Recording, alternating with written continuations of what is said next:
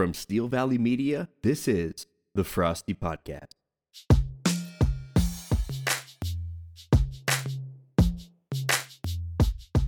Welcome to the Frosty Podcast. I'm Derek Frost, joined as always by Coach Tony Perenni.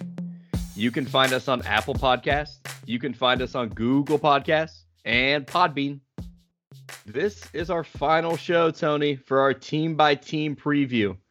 Later on, we're going to be talking with rookie coach Charley Thurber. But for now, Tony, are you ready to talk some XFL? I'm ready. Let's do it. Are we going to be the first XFL podcast later this winter? You know, I wanted to talk to you about that because I would like to be that. So, for those of you that don't know, I am a WWE fan. I am a football fan. I was a original XFL fan. He hate me. I'm going to be a new XFL fan, and I'm excited to talk about him. I'm excited to get a fantasy league around him. Yeah, let's do it. I'm sure somebody's already drafting that up on Yahoo or something right now, so I think we'll be ready to go. These names, some of them are really good, some of them not so good. Definitely a departure from the old XFL. No Hitmen, no Extreme. But I think you got some good ones in there and some pretty good logos to go with them. Yeah, I would agree. So let's get right into it here.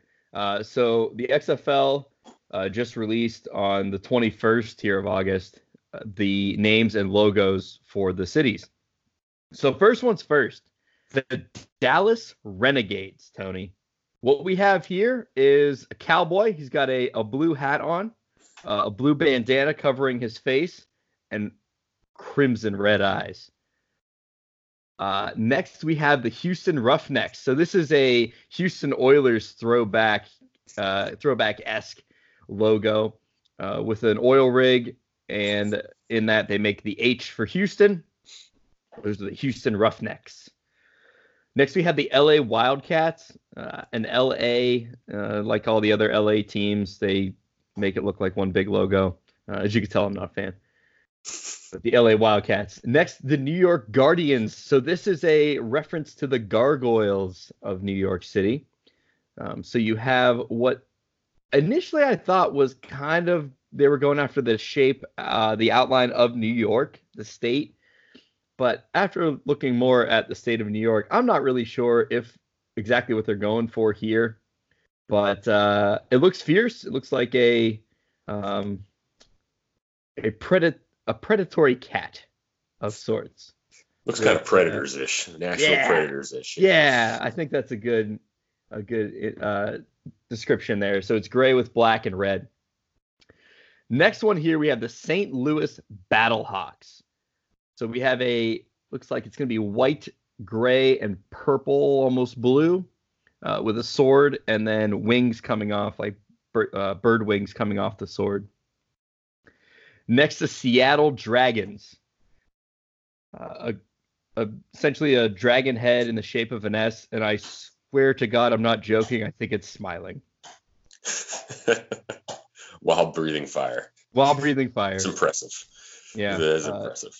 Green, purple, and orange looks like they're going to be the colors. Next, an interesting one, the Tampa Bay Vipers. So what we have here is a V that is green, but in the, like if we made the V a triangle coming from the bases near the empty space of the V are two yellow fangs coming down. I think it's pretty imaginative. I like it. Next, and finally, the DC Defenders. Essentially, we have a shield with lightning bolts and stars with the DC on the bottom, red and white. Looks like a coat of arms out of Game of Thrones or a soccer patch. So, Tony, what's your favorite team? Well, I've looked over this quite a bit, and just to add some color, like normally when we do these team preview podcasts, we do the intro segment on the same day. We waited a couple of days on this one because we needed more time to break down these logos and look into them more in depth. So here we go. Yeah. The part that irritates me here is that as a Philadelphia fan, somebody who has family in Philly, has been hardwired to think like Philadelphians do. Some of my favorite logos and favorite team names are of cities that I'm, hardwired to hate. New York, Dallas, DC a little bit, but especially New York and Dallas. I really like those two. I like the play on the gargoyles in New York. I like the color scheme. Think they probably could have made that logo look a little more gargoyle-ish and a little less predator-ish, but it works. And the Renegades logo in Dallas with the red eyes, it's a really well done logo, and I like the color scheme a lot. So unfortunately, those are probably two of my favorites. I really like the Battlehawks logo. I don't like their name. I think the name is kind of weird. Kind of one of those ones where you're just jamming two words together because you're not really sure. Hawks probably wasn't good enough for them, so they had to add something else in. I guess it works, but not a big fan of the name. I can tell by looking at your face you are, though. Oh, I love it. So, are you ready to pick one? No. I came into the show thinking, you know what, we're gonna pledge our allegiance, but I need to see those uniforms come out in a couple months first. What if I pick a team that has just awful uniforms? What do they come out with the Cleveland Browns version of the uniforms? There's ones they've been marching around in for the last 5 years until they finally came up with these color rush ones to actually make them look good 3 times a year. So, no, I have to wait and see what those final uniforms are. But I have some ideas in my head of where I could be going with that. All right. So, Tony, the XFL, in addition to releasing these names and logos, released a video. Oliver Luck, commissioner, hosts it. They go to a couple reporters to unveil these teams, and they have little 45-ish seconds of introducing the team name. And they have released the transcripts of those. So I'll read you yours, the 2 teams you like. Are you ready? Ready. Deep in the heart of Texas beats a different kind of pulse. A spirit untamed. A swagger that can't be denied. Where big meets bold meets badass. This is outlaw country inside the lines. This is hell on wheels between the hash marks. This is their home on the range. The Dallas Renegades. Raising hell. If that doesn't get you fired up, I don't know what does. I'm just picturing these marketing departments just sitting in a room hammering these out. At least they're having a blast with this. Oh, yeah. I'll tell you, go on YouTube and watch the videos of them. I'm not doing it full justice, but they were entertaining. I saw them floating through Twitter. I didn't actually click on any of them because I was at work. I didn't have time to actually listen to any of them and see what was going on in the videos. But I do need to go back and look at some of them because they just watching them scroll through without any sound on. They did look like they're pretty impressively put together. Yeah, they're definitely good. New York Guardians next here, Tony. Bring it. Centuries carved of stone, watchdogs over the metropolis, a prehistoric predator, a beast evolves, turned loose on a new kind of jungle, all teeth and talons, eyes unblinking. They know fear because they feed off of it. They are your first line of defense, and there is no need for a second. The New York Guardians, on duty. It kills me that I'm leaning New York with my allegiance, and that I feel like I'll get struck down immediately if I say that. But that really, really cool logo, really cool name, and that was a pretty cool soundbite from the video there that you're going over. So hurts me to say I might be leaning that way. Where are you at with these? Well, Tony, I was between 2 myself, and we share one, and that is the Dallas Renegades. I think the logo's great. I think, so what I look for in a logo is that on its own, it strikes a little bit of fear. And a smiling dragon doesn't do that for me. It looks like a kid's cartoon. The Dallas Renegades logo does that for me. It looks fierce, something you should run away from, right? Yeah, it looks menacing with those red eyes. But I got to tell you, Tony, I'm a fan of the St. Louis Battlehawks. Unlike you, enjoy when you squish two words together that both mean danger, makes it doubly dangerous. Anybody can come up with a dragon. Anybody can come up with a viper. You have to come up with something new. Battlehawk. Honestly, it reminds me of the Cedar Point ride Skyhawk, which is one of my favorites. Yeah, that's a good point. I didn't consider the Skyhawk factor, but I like the way they have some consistency with the color scheme and with kind of the touches in the logo to the Blues a little bit, and to also the colors from the Rams. I like that. I'm just not a fan of the name. I feel like there's plenty of different things in St. Louis that they could have paid homage to and named the team after, but this logo definitely works. This color scheme definitely works. I'm with you on that. Most of the rankings that I look through, and every publication out there put out their rankings of the best and worst logos and team names that came out. Almost everybody had Battlehawks extremely high. And that was one of the few consistencies, because outside of that, it came down to who you were talking to. And they would have everybody scattered in there. Somebody might have the Renegades dead last, or somebody might have them up around 2. It just comes down to what you look for in a logo. So I'm with you. Very cool logo there. I have questions around the name, and that's probably what's keeping me from adding them in there to my top 2. Yeah, and it was kind of cool. The intro video showed a lot of, obviously, Hawks and then a lot of the military planes and stuff. And there is an Air Force base in and around St. Louis. So I don't know if they're going for that. You know, it's kind of interesting because in the video, Oliver Luck makes a point to say that these names aren't necessarily in reference to anything. They're looking for fun in football, and they kind of almost pull away from what the significance of these names are. That was kind of my first thought when I heard the name, is that maybe it was a play on words with an Air Force base or something like that they would have there in the area. So that would make sense a little bit. Some of these other logos, I think the Tampa Bay Vipers is a subtly good one with the V and the fangs inside. I think there's a lot of good things you could do with those uniforms when they come out. I like when teams come out with uniforms that are different than most other ones you see out there, and you don't see a lot of teams with green uniforms out there. So I think there's some good things they could do with those. Are we ready to discuss what the worst ones are? I haven't read my Battlehawks thing yet. Oh, go ahead. I almost steal your thunder. Steal my thunder. You ready? Ready. Winged warriors, preparing for flight, preparing to fight. They await their orders, then attack as one, diving, dodging, swooping, striking. Their mission, create chaos.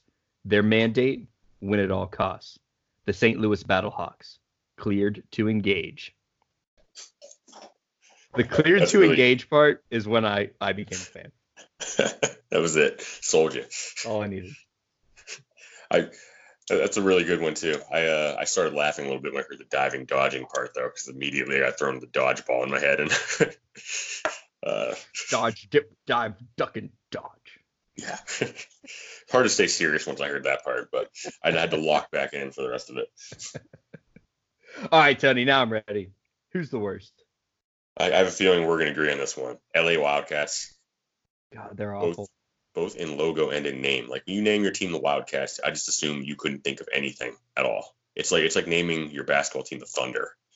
Like, a million things in Oklahoma City you could have named that team after. You name them the Thunder, like a generic word like that.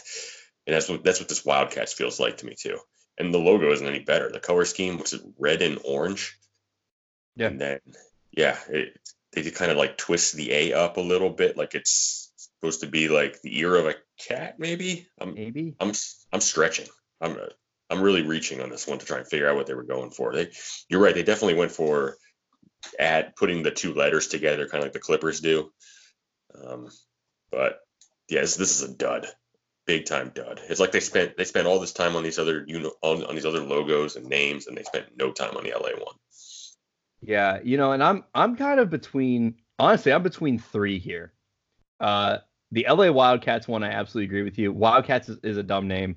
Every I don't know how many high schools and college teams are some Wildcat kind of idea there. It's been done. It's been used. And then even if you take the Wildcat name, I think there's so much you can do with the logo, and all you do is the LA. I think it's dumb. But I won't take the one you took. I am now between the smiling Seattle Dragon or the very lame DC Defender logo. The Dragon name I don't mind. I think, dragons in general spark that fear and all that. And I think, I was a big Game of Thrones fan. Obviously, Dragon's a main fixture of that. So, I don't doubt that was part of it, that they grabbed on to the whole dragon thing. And they made dragons just badass in that show. And then you come here and it looks like Puff the Magic Dragon. So, and then this DC Defenders logo is just like everything you could have done with being in DC, and it's lightning bolts and stars. And not even cool ones, just like on a shield looking thing. Honestly, it looks like if you were to create your own video game league, and you're just like, yeah, you need a bunch of names. Like, oh, what about the Defenders? Like, that's what it sounds like to me. Yeah, I think once they made the decision that they wanted to put it on a shield and make it like a soccer type logo, I think they lost all their good ideas at that point, because there's only so much you can do with the shield, especially when you're creating one brand new. Like these soccer teams that use shields as logos have had them for years and years and years, and they're iconic at this point. But you can't just create an iconic shield out of nowhere like this. And once you decide to do that, there's very limited options for what you can put on it. I don't hate the name. I think the DC Defenders works. I like the alliteration. I like they're calling themselves DC and not Washington. I think all that's cool. I think they could have done a lot more cool things with the logo than what they did here. Yeah, I agree. I mean, there's so much you could do with DC, with the whole idea of Defenders, but the shield loses it for me. I don't necessarily hate the lightning bolts and stars. It's the shield. I think you nailed it. I agree with you. It looks like the one of the default logos on Madden. Yeah. I've probably used that logo in my day at some point, creating a team. Just saying. Right, because you're like, yeah, I don't care about the logo. Like, I just want to play. Yeah. That's what I got from DC. Is like, I don't really care about the logo. Let's just play. Yep. So you are pledging your allegiance to the St. Louis Battlehawks then? I'm pledging my allegiance to St. Louis Battlehawks. I'm going to buy a jersey the minute they come available. Okay. That's risky. They could be awful. Well, Tony, here's the thing. I'm not afraid to change allegiances in like a minute. True. So if those unis come out and they're garbage, then hey, you know what? Dallas Renegades, what's up? All of a sudden, this podcast episode is just wiped from the library, like it didn't even happen. We're redoing. I can see it now. Listen, the media writes the script. We just change. Wrong. You're not wrong. Like we did. Well, this whole discussion just highlights how slow the news has been in the NFL at this point. You can start to see at this point that everybody, and I mean everybody, is getting frustrated with how long the preseason is, and who's playing, who isn't. Everybody just wants this to end and go to the regular season at this point. Cam Newton plays in a game the other night, tweaks his foot. We'll talk about that in our draft preview episode here in a day, but I don't know how much longer this 4-game preseason has in it. I saw Schefter come out yesterday and say that there's no way there's 4 preseason games next season. So it'll be really interesting to see what happens here, because you can tell owners, players, coaches, fans, everybody hates this. Nobody's interested in it. Browns played last night. I recorded it. I haven't watched it. I saw the stats. They mean nothing to me. Like, these games literally mean nothing. They got to do something about it. And I go back and forth on it. As a fan, I don't enjoy watching preseason. I do enjoy going live and watching it because you can usually get tickets on the secondary market a lot cheaper than you would during the regular season.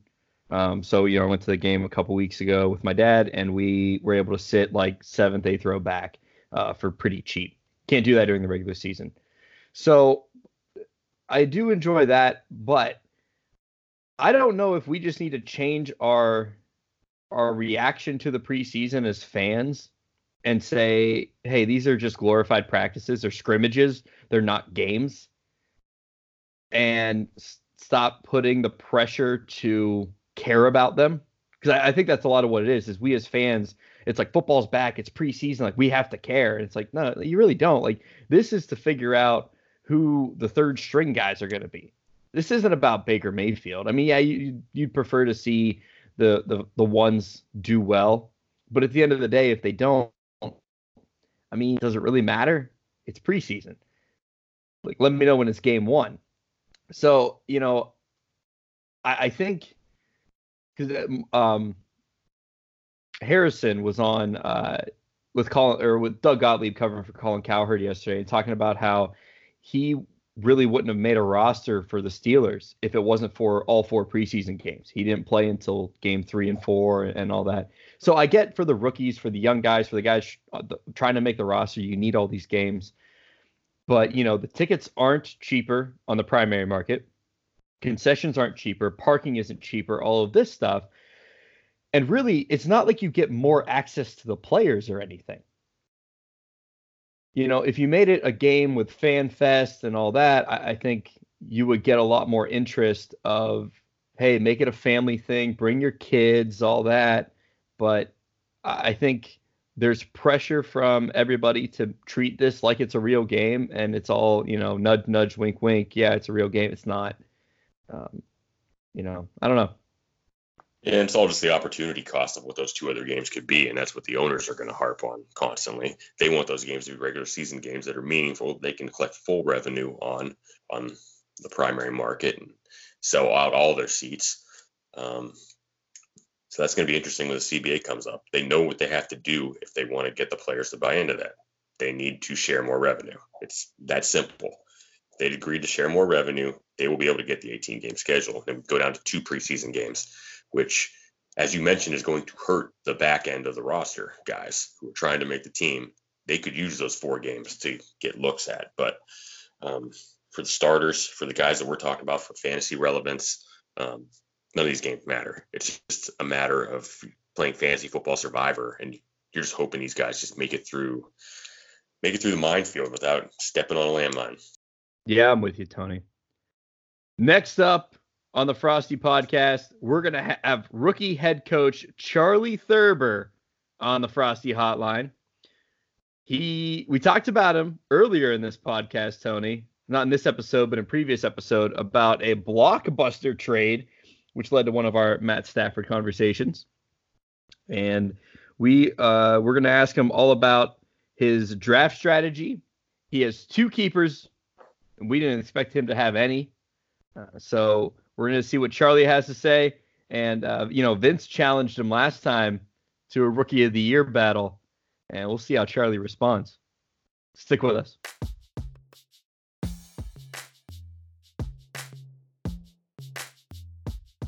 Welcome back to the Frosty podcast. With us is one of our rookie coaches. We talked about him earlier in the year for pulling off a blockbuster trade, which led to one of our many Matthew Stafford conversations. But Charley Thurber is going to be joining us. Not new to fantasy football, but new to this league. Welcome, Coach Charley Thurber. Thanks for having me, guys. I'm glad to be a part. League's been a blast so far. A lot of good trash talk going around, and I'm excited to jump in, hit the ground running. Definitely. Now, Charley, for those of us out there that don't know you that well, tell us about your fantasy football resume thus far. Definitely. So, through the past decade, I've been in 2 highly competitive leagues. This will be my 3rd. The other 2, so they're both a little deeper. One's actually 2 quarterback. So I'm excited for this league. and I was thinking about it earlier, just preparing for the podcast. Just a little bit of strategy change for me. You're talking going from 16 teams, where you're building your team around 2 studs and just general depth. And here I come joining a 10-team league, and you really got to stick your neck out there. I mean, everyone's getting a stud, so you've got to stick your neck out there and say, out of Antonio Brown, Julio Jones, and Odell Beckham, this is a guy who's going to have the best year. So that'll be a nice challenge for me. I'm excited to do that, and diving into some offensive schemes and strength of schedule and all that stuff. So excited to get ready to rock. Charlie, how much experience do you have with the auction format? A decent amount. So I'm entering my 8th year in kind of like my home or college league auction. So love an auction format. Like I said, you have to be bullish on your guys. There's no waiting for the draft to come to you, so to speak. You got to kind of be clear on your tiers of players, and that's always a fun thing to do. You never want to wait too long, and you never want to spend too much too early. So just finding that right balance, and each league kind of has that dynamic.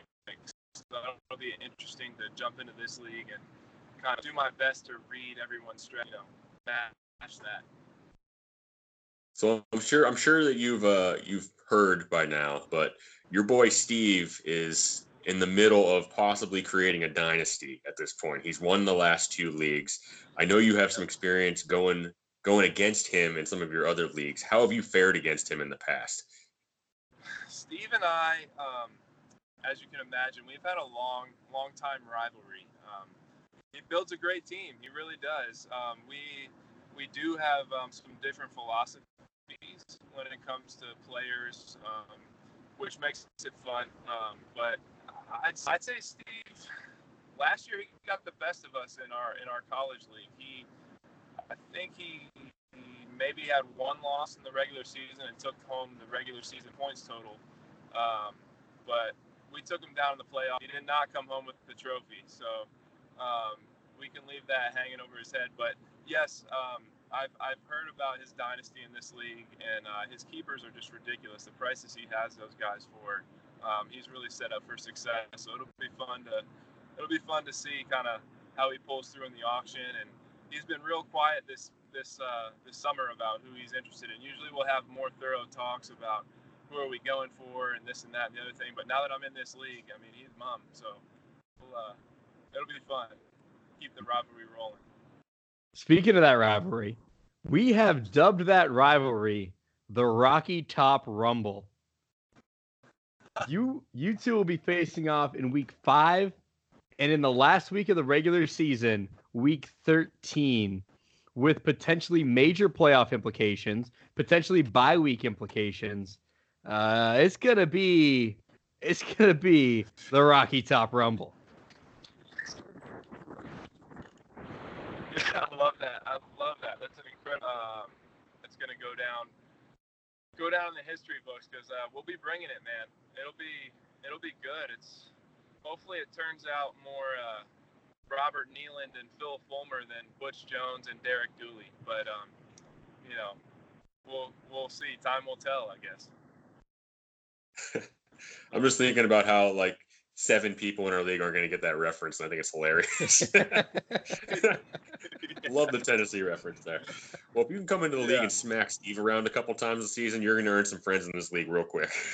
That's the goal, but that's a tough goal. I do understand that it's a big challenge, so we'll see what happens. I'm going to try to come in quietly and try to make some noise about starting week 6. Maybe people will know my name by then, but first 6 weeks, just stay quiet. So. Yep. So Charlie, I want to ask you about this because when we had 2 coaches leave the league last year, so 2 new coaches coming in. Yep. And the 2 rosters that were left over, I think was a tale of 2 different rosters. So my old roster was pretty well. I mean, not to brag, my roster looked a lot better than my standings did last year. Versus Kenzie Allback's team that you took over. Really, we were struggling with that one. Tony and I were looking at who you were potentially going to keep, and there weren't a whole lot of names that came up. So how did you feel about that roster you inherited? Not terrible. It was funny. Steve initially sent me both rosters. I picked my brain on which one I'd be interested in taking over, and naturally I chose yours initially. And he said, "No, I'm gonna give you the other one." So we took over the other one, and looking through the draft history, I'm looking at it, and LaShawn McCoy for $40. Time will tell. But just Darren Bevel in Detroit. And this goes back to the Matt Stafford trade as well. He runs the ball, man. He's coming over from Seattle where it's run. And my trade of Matt Stafford was more about the scheme than it was hating Matt Stafford. And Carry-On's going to absorb those pass-catching duties as well. And I'm excited to keep him. I'm excited to see what he does. And Mike Evans, man, the same deal. Bruce Arians is in town in Tampa, and he airs it out. And I'm hoping Mike Evans scores 10 touchdowns and gets up to over 1,200 yards. I'll be happy with those two as a start. So I did have to pay for Mike Evans a little bit. I don't have a cheap keeper, so to speak, but that's okay. I got a wide receiver 1 and hopefully a running back, 1B, so to speak, and we can go from there. Yeah, I think you have 2 solid keepers for sure. I think Mike Evans is probably going to go for that in the draft anyway, or maybe a little bit more. He's kind of hovered around that $40 range most years, and he keeps seeming to get thrown back in from time to time. So that's probably a good one there. And then Kerryon Johnson, you're right, there's tons of potential there. But they probably shouldn't trust Matthew Stafford to throw the ball too much. So they're going to have to turn around and give it to him. And I think that's what Patricia and, like you said, Darrell Bevel, they want to do. They want to run the ball there. So, I think those 2 picks were probably no-brainers. No, I think your Matthew Stafford trade was kind of about getting a first-round pick and a better quarterback back, though, as well. Oh, 100%. I'm into Josh Allen's arm strength. It's a pretty conservative offense, and he's a young quarterback, and that's a good step in a dynasty league. I'm excited about that. I'm already looking at Jerry Jeudy and some other guys for next year for those early first-round dynasty picks.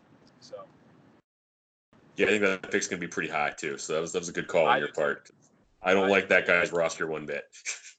Exactly. And if something goes wrong with Allen, I'll be looking at, Tua or Justin Herbert, pretty easily. I'm thinking top 4, top 5 picks pretty conservatively, and then I'll have a second first rounder to, take a chance with. So Charlie, shifting gears a bit here, what is your strategy coming into the draft? Is this, I think you've mentioned before, this won't be your first auction draft. So what's your strategy coming in? It's multifaceted. First and foremost, I feel like I have a good base with Kerryon and Mike Evans, but I really want to continue to add depth. My wide receivers and my skill position players, wide receivers, running backs. You never know what can happen with injury, but I definitely want to have some more high-end talent that I can throw in my starting lineup every week. I'll definitely, I'm not scared to say that. There's so much value to be had with later rounds, so to speak, lower expense. So that'll be kind of my theory. But it's all about depth and adding a few more high-end players. So, and the other thing is, too, just staying engaged the entire draft and kind of sticking my neck out, even with the $1 to $5 players, because, teams like Steve, he's got incredible deals on his keepers. Those players, if they turn out to be a star at the end of the year and I can keep them for, a great deal next year, that will save my team, in auctions to come. It'll open up salary cap. And so just kind of knowing that I'm building and just kind of keeping the long-term play, in the forefront of my head is important as well. So do you plan on being a little more active at a certain position, or are you just kind of letting it come to you and see where the draft's going as far as where you're going to spend big money at? Yeah, I definitely know that I'm going to spend money with skill positions, and I don't think, given the nature, teams by and large are 2 to 3 keepers. They're skill guys. I think one person may have kept the quarterback. I think Sean Watson was kept. There's going to be a fair amount of aggression. If a guy comes across the board, I'm going to chase value, and I'm going to chase depth. So I don't want to overpay For one or two guys, I'd rather have, 3 or 4, solid values, you know, in the $20 to $30 range than, diving up and getting $50 to $60 in for, one top end talent. So that's kind of my general play in the auction is chase value. If it's a good deal, go for it. I don't want to marry myself to anyone before. I got my tiers made up on who I feel is a tier 1 player, a tier 2 player. If I can add 3 guys that are tier 1 or tier 2, and then just make sure that I've got depth, I've got my handcuffs, I'll be set. I'll be ready to go. So I think I'll compete this year and have an eye on, retaining that in the future. Make sure that, I'm in on, whoever this year's Calvin Ridley is, whoever this year's DJ Moore is, those guys who last year in the auction, they're going for $1 to $5. I definitely want to have an eye out for those guys as well. So really trying to familiarize myself with the coaching changes. It's real easy to, love a name of a player, love the past results of a player, but I definitely want to know, is this a pass-first system? Is this a run-first system? What's going on with the scheme? Is this team going to be playing from behind? Are they going to be throwing a lot? Are they going to be playing from ahead? Are they going to be that all goes into my kind of evaluation when I'm giving myself more chance not to swing and miss, because I was listening to a stat the other day, and I think out of the top 24 players, it's about a 50% success rate if they finish the year in the top 24 fantasy producers. So, there's a high chance of swing and miss. So it's all about depth, and it's all about setting yourself up with, hey, what's the system like? What's the context of this team's situation like? For instance, LaShawn McCoy last year, even a guy like Josh Jacobs this year, I don't mind throwing this out there. It's a 10-team league, so I love Josh Jacobs. I love his talent in Oakland. He's going to be the every down bell cow back, but Oakland, they're in a division with Kansas City, Los Angeles, and Denver. Those are 3 good teams, and I feel like they're going to be playing from behind a lot. They're going to be throwing the ball a lot. That means they're going to have Jalen Richard out there, the third down back, and he's going to get a lot of junk time. And, I just don't feel like that's conducive this year to the reliability I'm looking for. I'm entering a league. I need guys I can count on. Carry on is already a little bit of a wild card. Definitely need a running back one who's going to be ahead. They need to be ground and pound. They need to be a team that with a great defense who's going to be ahead in the ball game. So that's really interesting. And heading into this draft, some of the bigger running back names that are out there are ones that have some major question marks with them. Melvin Gordon, with Ezekiel Elliott. How likely would you be to take on a type of risk if it means spending more money like that? Or would you try and stay away? I'm more attracted to those guys now than I would be before, because, with that out status, it creates more opportunity for value, right? You're looking at $50, $60 for those guys if all else is normal. But at this point, it's such a big question mark that a guy like me, new to the league, I need to make a little noise. And if you can steal a guy away in that range and they're $40, and you're getting Ezekiel Elliott for $45 and not $65, that can really give you an edge if he's back in week 2. So, I'm not out, and that just kind of goes by a case-by-case scenario, and that's why I talk about, kind of feeling out the climate of the league, like how aggressive are guys being, because you never know when that deal is going to come across the board. Everybody values players a little bit differently, and if someone's up there for a good deal, you got to take it in an auction, because it might not come again, especially when keepers are already established. I know I was looking at your roster, and I think it was Kamara and Aaron Jones, and it's like, man, I got Kerryon Johnson. I would take Jones and Kamara, obviously, both over Kerryon. Just forget the talent level. Kamara's an obvious, but Aaron Jones is on the Packers. They're going to score a lot. They're going to be ahead, and they have to run. So I like that situation. And so a guy like me, I need to get a Zeke Elliott if he's a good deal. I need to get a Melvin Gordon and just make sure I handcuff him if he's a good deal. Do I want those guys? Am I necessarily targeting them? No, but it's just, if it's value, I got to take it at all opportunities.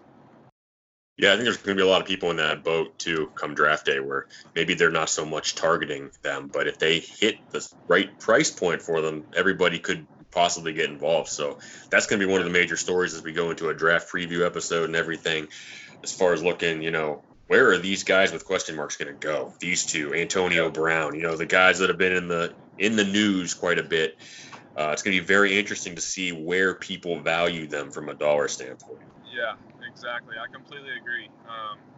It will be interesting, and that's why nothing's firm in an auction. If it's a draft, it's a little different. I mean, it's hard to spend a first-round pick. You only get one first-round pick, right? But in an auction, man, you can spend $40 on two guys. Maybe three if you're a little more aggressive. So, in an auction, you can't marry yourself to any strategy. Look for that value. So Charlie, one of the things that I'm curious about, because we've talked about your dynasty league before, and with that you're really looking to draft rookies. So in the doing your homework for that league, you know a lot about the rookies coming in, whereas I think that sets you apart from a lot of the other competitors in this league. So how do you think that translates into this league, where it's not the dynasty style, but you generally are going to be able to get great value if you can predict that rookie success? I think it's a double-edged sword. I'll start with the negative. You get so caught up in the potential, right? And you're talking about a 16-team league where all you're doing is drafting rookies every year. So people are fighting for draft picks, and the only draft picks you're getting are 21, 22-year-old kids who are learning a system, and most of those guys, 90% of those guys, are going to be firmly on your bench for the next year or two. If you're lucky, 20% of those guys, 25% of those guys will work out, and you'll actually hang on to them, and they'll be a starter 3-4 years down the road. So it's an interesting strategy. I love it. I love getting into the scouting side of it. But at the same time, when you're in a 10-team league with high-level players, you've got to make the call of, not what could be, but what is. What's going to happen this year. If one or two of those guys work out, you have two $2 keepers who are top 10 players. And so that's where it could really come in and help you. It could also hurt you because you get caught up in, okay, this guy has all the talent to be a 1,000-yard rusher, score 12 touchdowns, but for instance, a guy I love is Justice Hill. That's like my guy. I fell in love with Justice Hill this year in Baltimore. Personally, I get into this in a little bit as this rookie conversation goes on. He's Alvin Kamara physically, 4.4 runner, 40-inch vertical, underused in college, not a lot of usage, so his legs are fresh. But in Baltimore, you have Lamar Jackson, who's basically a running back. You have Mark Ingram above him. You have Gus Edwards, who played last year. So I could fall in love with Justice Hill all I want, but it's going to be more important for me to make a call like who's going to have more success, David Montgomery or Josh Jacobs, as it is to really stick my neck out and waste a roster spot on a guy like Justice Hill the first 4 weeks of the season when, hey, we don't know. I mean, Mark Ingram's a proven commodity. Lamar Jackson's a running back 1B. So it's a double-edged sword. So with that, just following up with that, who would you have as your rookies of the year this year? Rookies of the year. So I got a couple guys, and I went bold with this. Let's start defensively. I'm going Brian Burns in Carolina. Julius Peppers retired. I'm a Panthers fan, so I'm being a homer. Obviously Devin Bush is in a great situation in Pittsburgh. Devin White's in a great position in Tampa Bay. But Brian Burns, he's going to step in off the edge. He's got the best middle linebacker in football next to him, and Luke Kuechly, calling all the pre-snap calls, predicting where the defense is going to go. The line's not going to be able to keep up with both of those guys. I got Brian Burns, double-digit sacks, rookie of the year on the defensive side. The guy's a freak. Does the Spider-Man move when he does a sack. You guys are going to love him. It's great. Offensively was a toss-up. I got Justice Hill winning it if he ends up taking the starting position. I think Justice Hill could literally – Mark Ingram might be in the same position in Baltimore that he was in New Orleans with Alvin Kamara coming in kind of as an unheralded mid-round rookie. but the guy can catch the ball. He's more explosive than Ingram. I think they're going to run the ball a ton, so there's enough meat on the bones there for him to get his work in. I love Justice Hill. I also love Deebo Samuel in San Francisco. I don't think a wide receiver is going to win Rookie of the Year, but man, Kyle Shanahan, what he did in Atlanta with Julio and Sanu back in the day, I think Deebo is going to be a pretty explosive player out there for San Francisco. So it was tough. The more traditional pick for me would have been David Montgomery in Chicago, but I tried to go pretty bold. I think Montgomery's going to have a good year because Chicago's defense is just incredible. I don't think he's as talented as Josh Jacobs, but I think his situation is better. You stole my defensive one, man. I was going to go with Brian Burns. And it's just like you stole him out from under me in the actual draft, too. So when we were drafting. We had an absolute battle. That. We had an absolute battle, man. It was – I don't know how much time we had to get into that, but Tony took Deontay Johnson, who's one of my guys, and I think we both are on board that he could easily play. That was a battle. I think we also were in the running together for Justice Hill, and who's the other guy? My first well, I badly wanted Paris Campbell in the first round, but I couldn't get up to get him. Paris Campbell, who also absolutely love Paris Campbell in Indianapolis with Andrew Luck. That's going to be scary to watch. So if he can stay healthy, it's going to be fun to watch him. Yeah. Campbell would be up there for me if I can trust that Andrew Luck's going to be healthy. But right now, I'm just not really sure what's going on there. So to change things up, if I had to name a defensive one, I'll go with the one out of left field. I'll go Darnell Savage in Green Bay. I think he's a really good safety candidate there. I think he's going to fit well in Mike Pettine's scheme. He's had some injury concerns already, but he was really making some noise back in mini camps, picking up the defense quickly, getting people set, playing aggressively.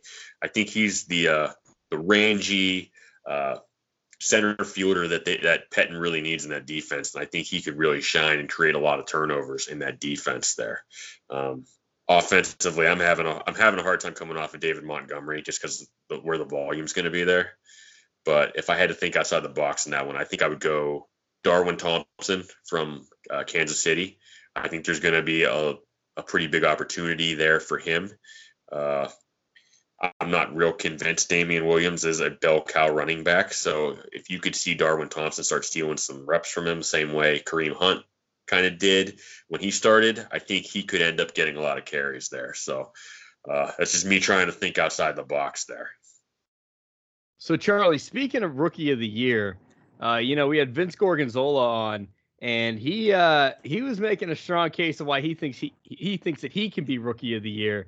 But I think a lot of his strategy was banking on you not knowing what you were doing when it comes to fantasy football. So I'll flip it over to you. What do you think you have to do to beat out Vince for Rookie of the Year in the league this year? It's a tough question. I'd be lying if I told you I knew what I was up against, but I'll definitely be prepared. I'll definitely be making moves.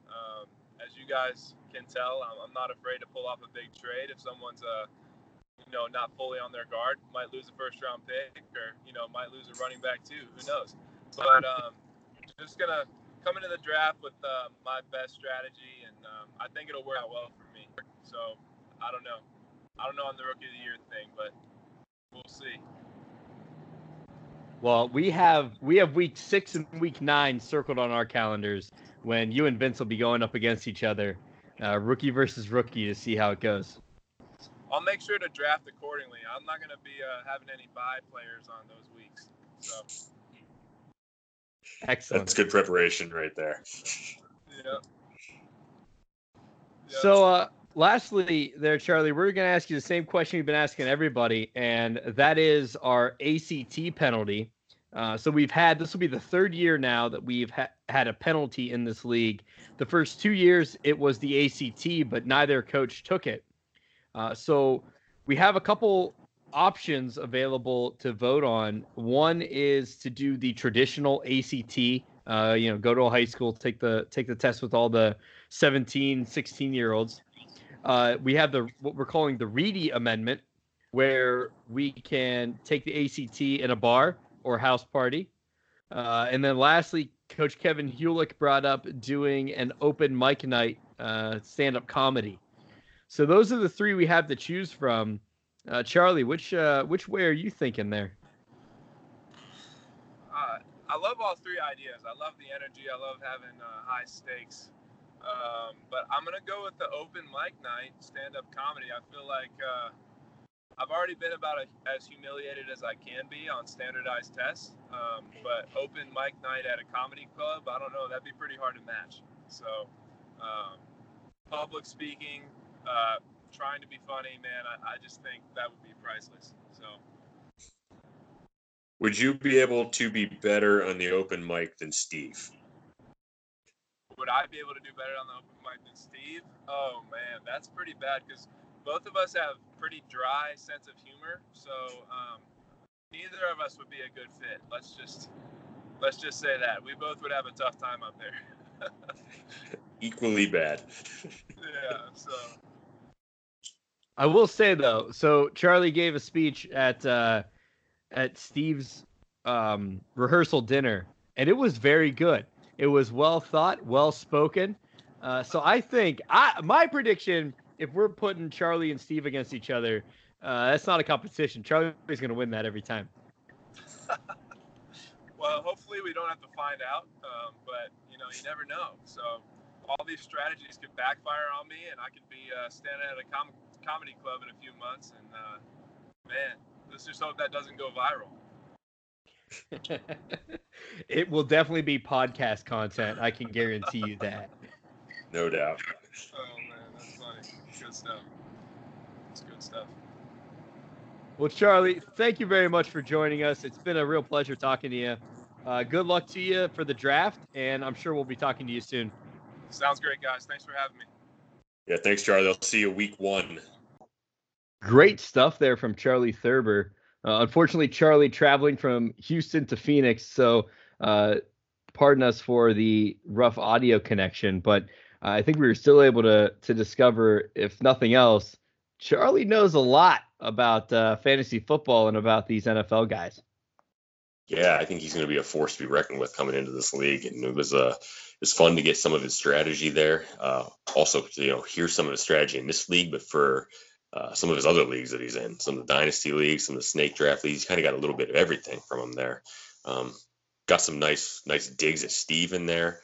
That was a solid interview with Charlie. I think that was a good introduction for him into our league.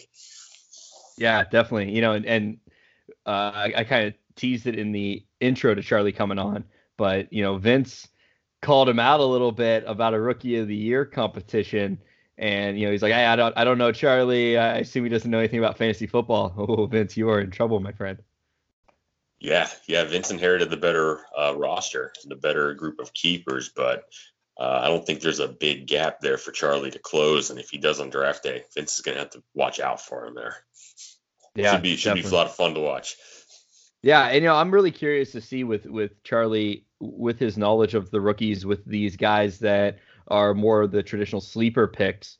I'm curious to see what he does in the waiver wire, because I think he's going to be able to jump on those guys before a lot of our league even knows who they are. Yeah, the Dynasty League knowledge that he has is going to come in handy for that. He's have an idea who these guys are before anybody else even sees them. So big advantage for him. As long as he can grab them before they blow up during a certain week, he's got a good chance of stealing some really solid sleepers. Most definitely. So a reminder to everyone, the draft is Monday, August 26th at 8 p.m. Eastern Time. Make sure you get your dues into Joe Reedy before draft day. And catch us next time. We're going to have a draft pre-show where Tony and I will tell you everything you need to know going into the draft. Tony, are you ready for that? I am extremely ready for that. Let's do it. No more coaches shows. No more talking about keepers. No more talking draft strategy. We're getting into the real thing now. No more Matthew Stafford. Bye, Stafford. Thank God for that. On behalf of the Fortune 500 League, he's Tony Perenni. I'm Derek Frost. Get your big boards ready. Draft day is right around the corner. We'll catch you next time.